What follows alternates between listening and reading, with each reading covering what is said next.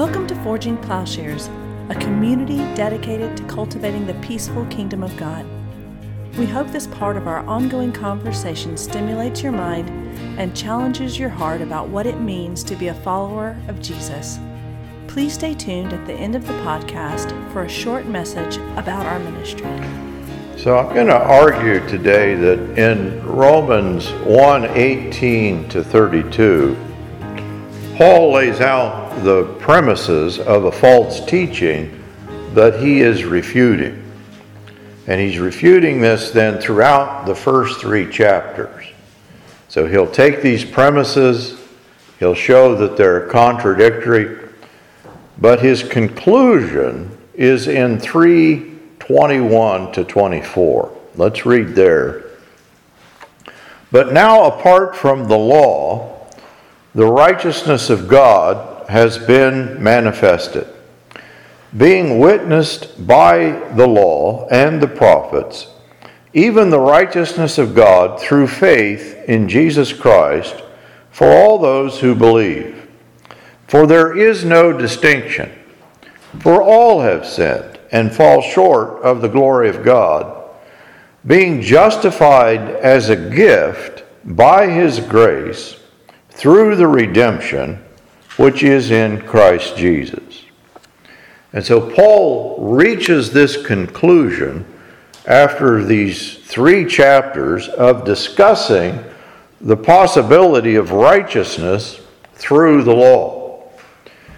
And which law we're going to talk about, but law in general, not just Jewish law, but the law written on the heart.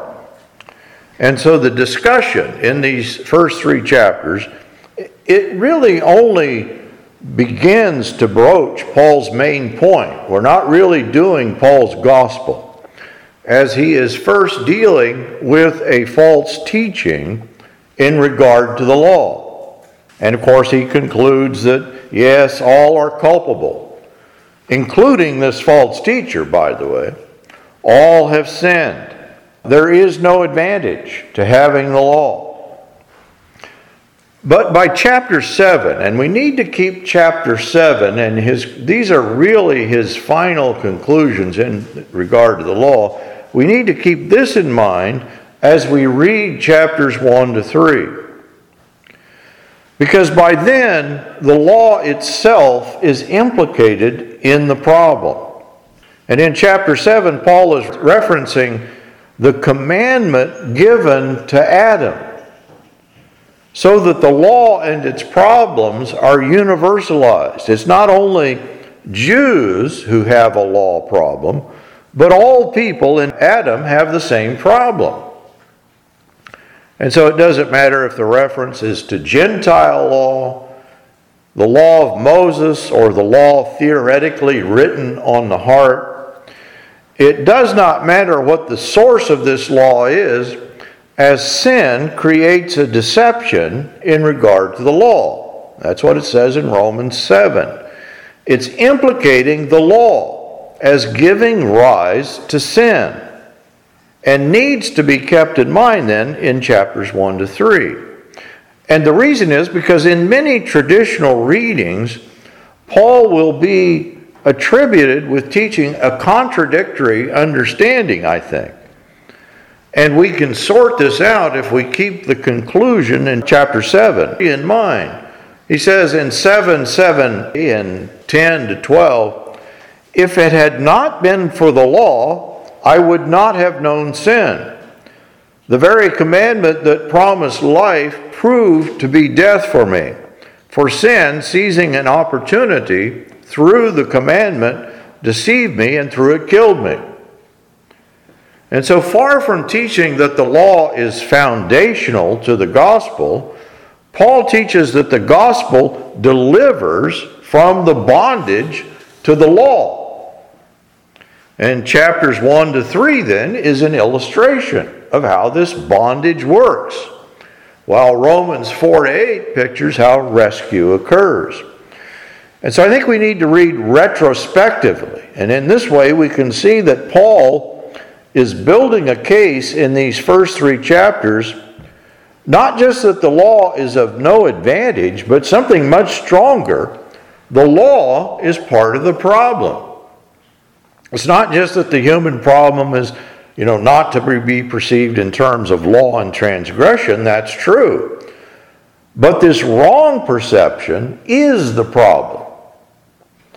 The law, which gives rise to forbidden desire in chapter 7, in spite of the life that it seemed to offer and due to the deception of sin, produces death for the ego, the I. It's a life of death in which Paul describes an agonistic struggle in which he's split within himself and sin is in control. And Paul calls this in 7:24, he sums it up, this is the body of death. Or in 8:2, he calls it the law of sin and death. The law of sin and death is the structuring principle of the subject in which life is controlled by an orientation to death due to the law. That is, there's a primordial deception and a destructive drive that is unleashed in regard to the law.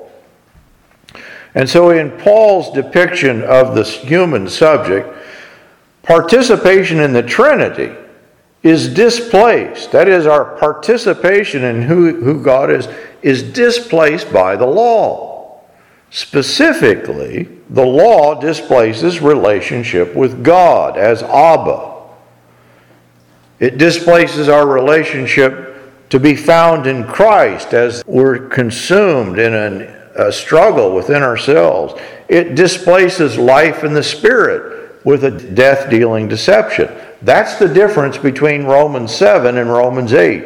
Romans 7, God is not present. It's all about the law. Romans 8, the problem with the law is taken care of, and now we participate in who God is. And so righteousness perceived on the basis of the law is the sin problem, directly addressed by Christ. This is in 7:4. Wherefore, my brethren, ye also were made dead to the law through the body of Christ, that ye should be joined to another. You're either joined to the law or you're joined to God. You're joined to God or you're joined to the law. Even to him who was raised from the dead. How are we joined to God? Through Christ, that we might bring forth fruit unto God, being made dead to the law, whether Jewish law or Gentile law, were delivered from its strictures. And this is a key part then of salvation. Now, if we go back and just look, have your fingers on Romans 1, 18 to 32. Is this the last word or even the beginning word in regard to the human situation? Notice here the starting point, and the conclusion is that the wrath of God is primary. The wrath of God revealed from heaven. And throughout this passage, there is no mention of the love of God. Which, of course, by chapter 8 of Romans, he's going to say this is the main thing. This is definitive of who God is. The compassion of God has no place in this understanding laid out in 1:18 to 32. God's mercy is absent, at least for these pagans. That's what's being talked about in 1:18 to 32.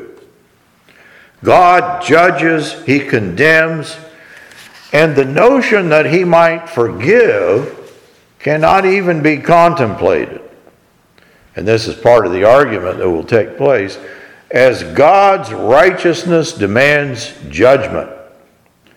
Well, we know that Paul does not think wrath and retribution are the essential nature of God.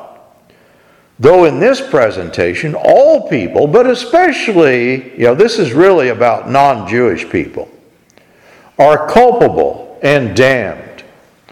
They know what they should do, and yet they cannot help themselves. They have a law written on their heart. They have a natural revelation about God. They have available light, but they have chosen to be idolaters and have become sexual predators and perverts. They could have enlightened minds, but instead they're totally depraved, with their hearts completely darkened. And in this system, it's not clear whether the culpability is assigned to individuals or to the group. Because when they begin, in the beginning, it says, well, all people understand God's omniscience, God's omnipotence. But then it seems some get sin rolling, and with these initial sins, this block of humanity is just completely darkened. So it speaks in strongly condemning tones about others.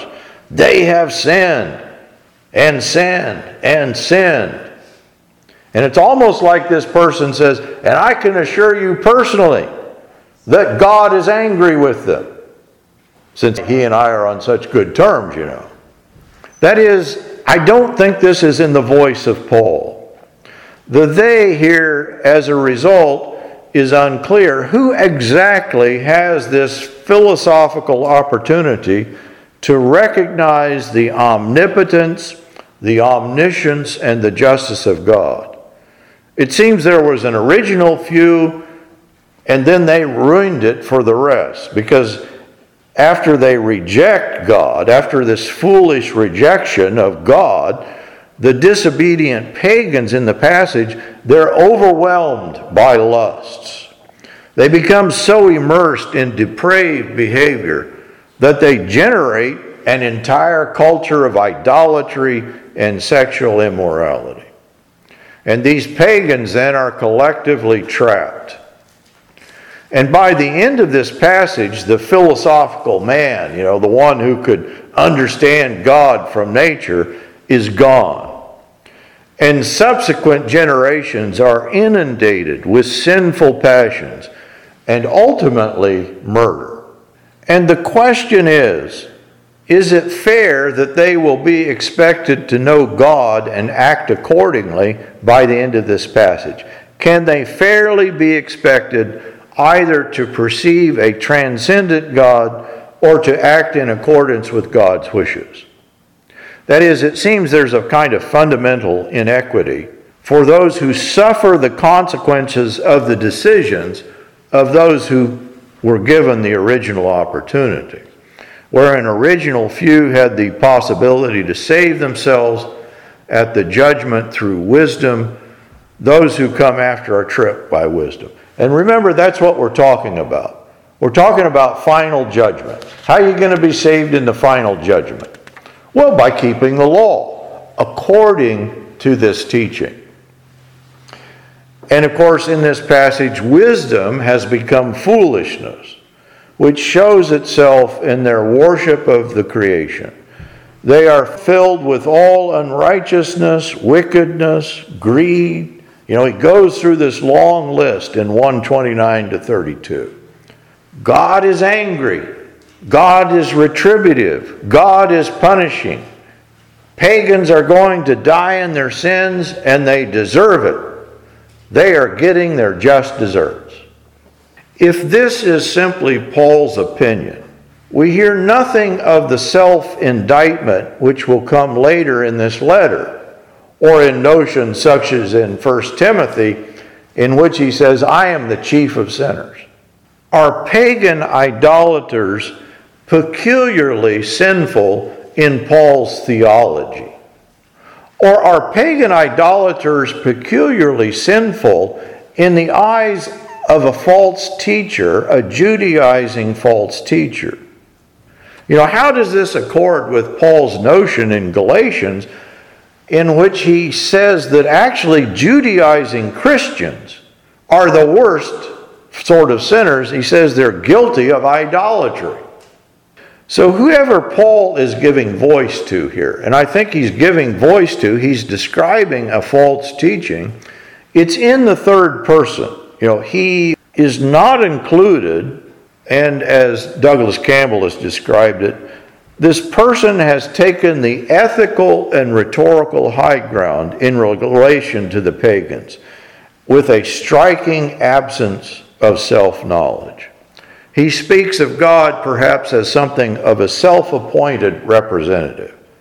We might think of the TV preachers who get up and preach on the wrath of God, and then we find out, well, they themselves are doing the very things they're preaching against. And that's what Paul is going to say about this false teacher. This guy, this person discloses the wrath of God now in his own preaching. Does that sound like Paul's preaching? And then in deploying it, he leaves out himself. This figure has not included himself within the orbit of fallibility.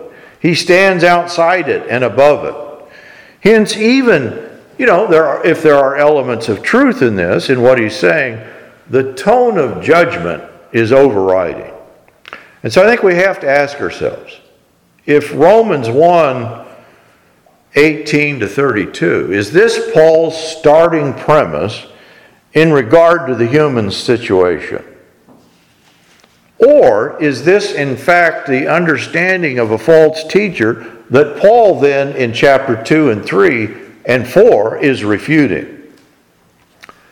And what is at stake in our reading of this opening section of Romans, I think, is nothing short of our understanding of reality. And so actually in Romans there are two anthropologies presented. There's this one in 1:18-32, in which people can have full knowledge of God, full knowledge of themselves, full knowledge of the world.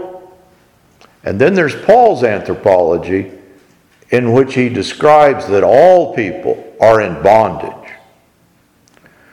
There are two cosmologies, one in which law and retributive justice reign, and one in which Christ reigns.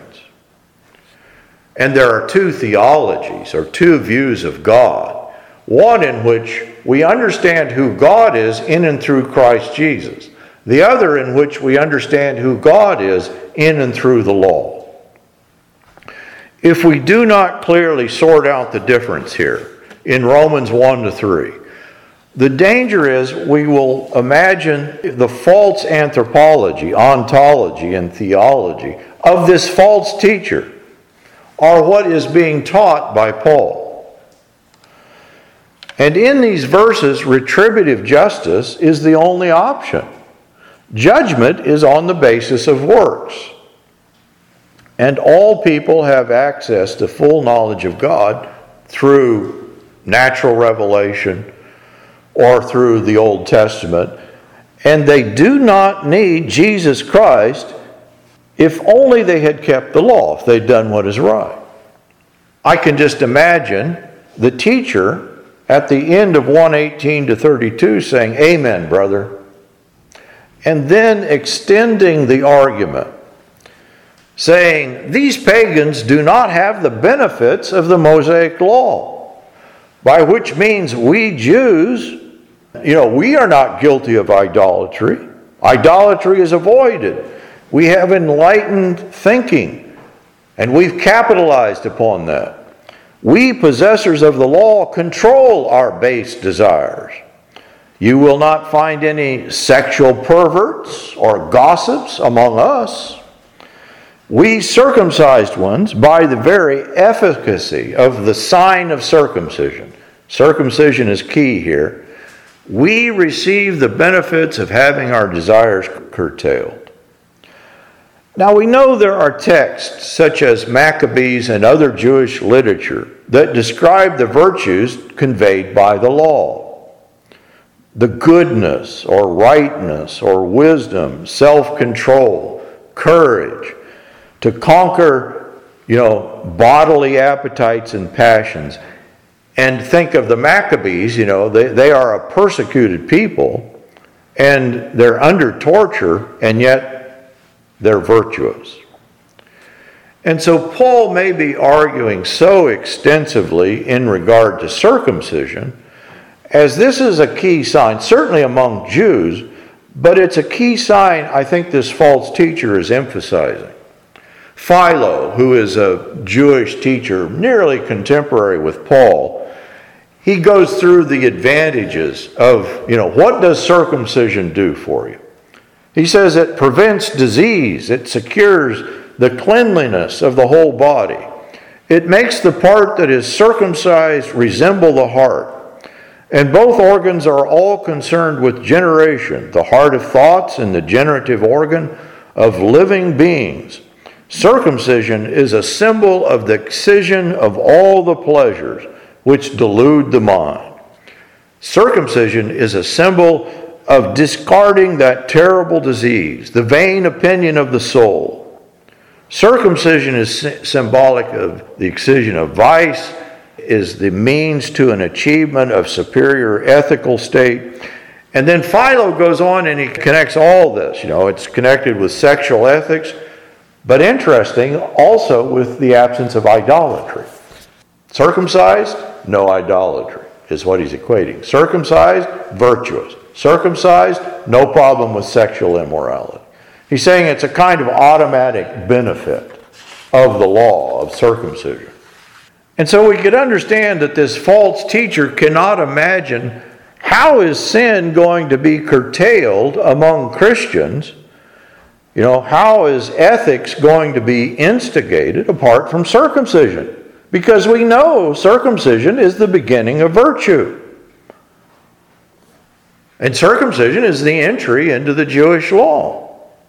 And so these pagan Christians, he's arguing, I think, will need to be circumcised, just as the false teachers in Galatia were arguing for circumcision. They need to practice Jewish ethics even though they're Christians. And only in this way will they be declared righteous at the judgment. I think this false teacher is saying. Chapter 2 then, Paul begins to take this argument apart in universalizing the presumptions of 1:18 to 32. 1:18 to 32, it's about those pagans. But then Paul says, well, wait a minute. He begins to undermine this teacher's notion. He has passed judgment and has not included himself, but presumes to judge all of the pagan world, and he doesn't apply the same criteria to himself because he's a Jew. Now don't get confused here. I'm not talking about Judaism in particular. I think I'm talking about only this teaching of the false teacher. This teacher presumes that because he is a law-keeping Jewish Christian, he has met the required standard. In his understanding, the law and circumcision are the means and measure of righteousness. Possessing the law, including or especially, marked by circumcision, this is the way to constrain the sinful passions. And this is evident. Those pagans, they're not circumcised. Look how degraded they are. The law saves, as judgment will be according to the works of the law, in this false teacher's understanding. And of course, if this were the case, then Jews, and especially Jewish law-keeping Christians, would be at a definite advantage. And this is the argument I think Paul is taking on. Paul argues that according to the criteria of the teacher, this is where he begins to take it apart, well, there would be potentially bad Jews and good pagans if it's just a matter of keeping the law. It could be just the law in the heart. As he says in 2:9 to 10, there will be tribulation and distress for every soul of man who does evil, of the Jew first, and also of the Greek.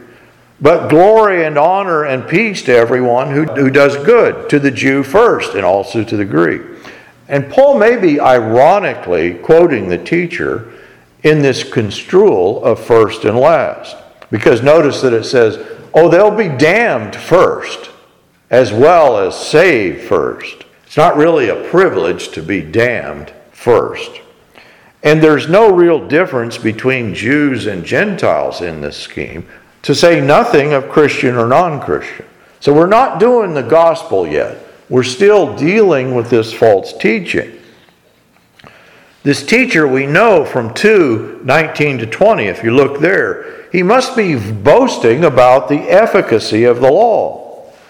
You yourself are a guide to the blind, Paul says, a light to those who are in darkness, a corrector of the foolish, a teacher of the immature, having in the law the embodiment of knowledge and of truth.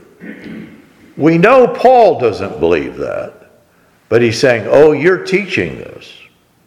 And in this teacher's view, the law automatically conveys an advantage such that those who possess it are to be the guides of humanity, to blind humanity. And this is where, in 2:21 to 24, he talks about a specific historic example recorded by Josephus of some Jews who do not live up to the standard. These apparently a group of Jews seduced a woman, got her to donate a lot of money to the temple, and then they run off with the money. In 2:21 to 24, Paul references that. He's not saying this is true of all Jews, that all Jews are charlatans and robbers of temples, but he's showing that the law and circumcision do not convey the automatic benefits the teacher imagines, nor automatically make the Jews the chosen race. And then having extracted this kind of firm commitment from the teacher to this, what is the principle here? Well, in the judgment, you're saved by works of the law. And he uses this principle to eliminate Jewish advantages. Well, if that's the case, there is no advantage in being a Jew. The teacher must submit to this argument to be exposed, because what he's apparently talking about, you Christians are going to keep the law because this is the way to be ethical. And so Paul seems well aware of the principle of desert. It really didn't turn out that Jews are any more ethical, any less problematic than other people. And by 2:29, he has rebutted the teacher's argument using his own premises. Look at 2:28 to 29. For he is not a Jew who is one outwardly, nor is circumcision that which is outward in the flesh. But he is a Jew who is one inwardly, and circumcision is that which is of the heart, by the Spirit, not by the letter. And his praise is not from men, but from God. By the teacher's argument, it may be concluded against the teacher that it is righteous Gentiles who may judge unrighteous Jews. Remember back in 1:18 to 32, we just covered the whole human pagan world. But Paul says, wait a minute. By this argument, what if it's the case that some of these righteous pagans will actually end up judging unrighteous Jews? Jews, even, or maybe especially by this teacher's premises, they cannot be accorded any special privilege. Now we know, Paul is going to reject this entire scheme. That's the verse that we opened up with. He does not believe God is retributive. He does not believe that righteousness is determined by the law. And so too, the traditional reading of 3:1 to 9 is reversed. If you look at these verses in 3:2, 4, 6, under the traditional reading, we've completely reversed this. 2, 4, and 6 are advocating justice and judgment by works, and we often imagine Paul is saying that. But actually, it's Paul in 1, 3, 5, 7, and 9 that's questioning the advantage of the Jew, 3:1, who argues that the law is nullified by a lack of faith, 3:5, who suggests a strict righteousness system is unfair, verse 7, who questions that the Jew has any advantage. If we miss Paul is refuting the arguments of the teacher, in 1:18 to 32, not only are we going to end up with those premises, but we're actually going to end up with exactly the wrong understanding in 3:1 to 9. attributing to Paul the argument of the false teacher and attributing Paul, even in a traditional reading, to his interlocutor. And so the alternative, I think, this is the conclusion, is to recognize that Paul is laying out in 1:18 to 32 the premises that are refuted. He's refuting the premises of the false teacher. In 3:9 to 20, he brings all of this to a conclusion. He silences the teacher by driving him into a corner through a series of scripture quotations, the very ones that this teacher relies upon. The teacher may imagine he's rescuing Christian converts by insisting they keep the law.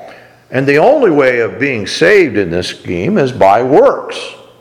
Paul, on the other hand, considers the teaching that the law is primary as falling short of the true gospel. That's why he wants to come to Rome to preach his gospel. Thus, let's go back to where we began. The end of chapter 3. There should be no question. He rejects law as the basis of righteousness.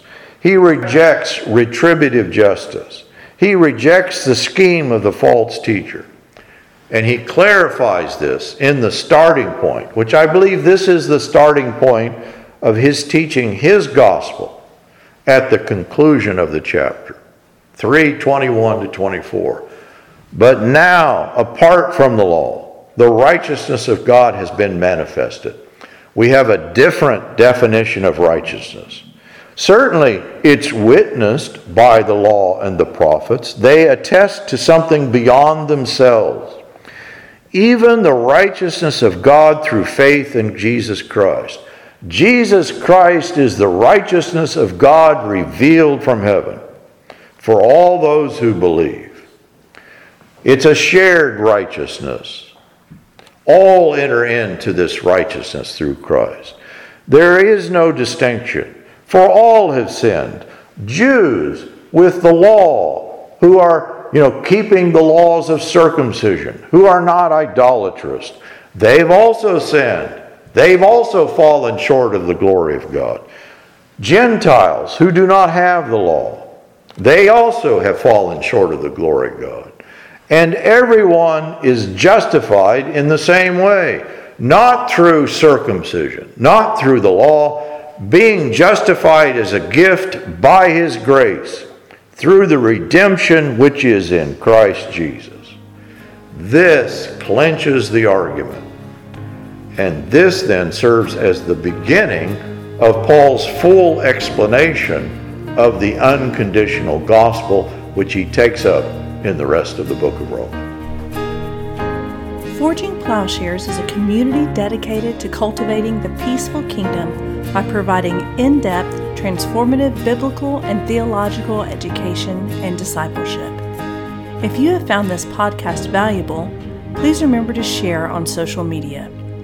If you have questions about what you've heard, or if you'd like to learn more about how you can get involved with Forging Plowshares or even support this ministry financially, please visit our website, forgingplowshares.org.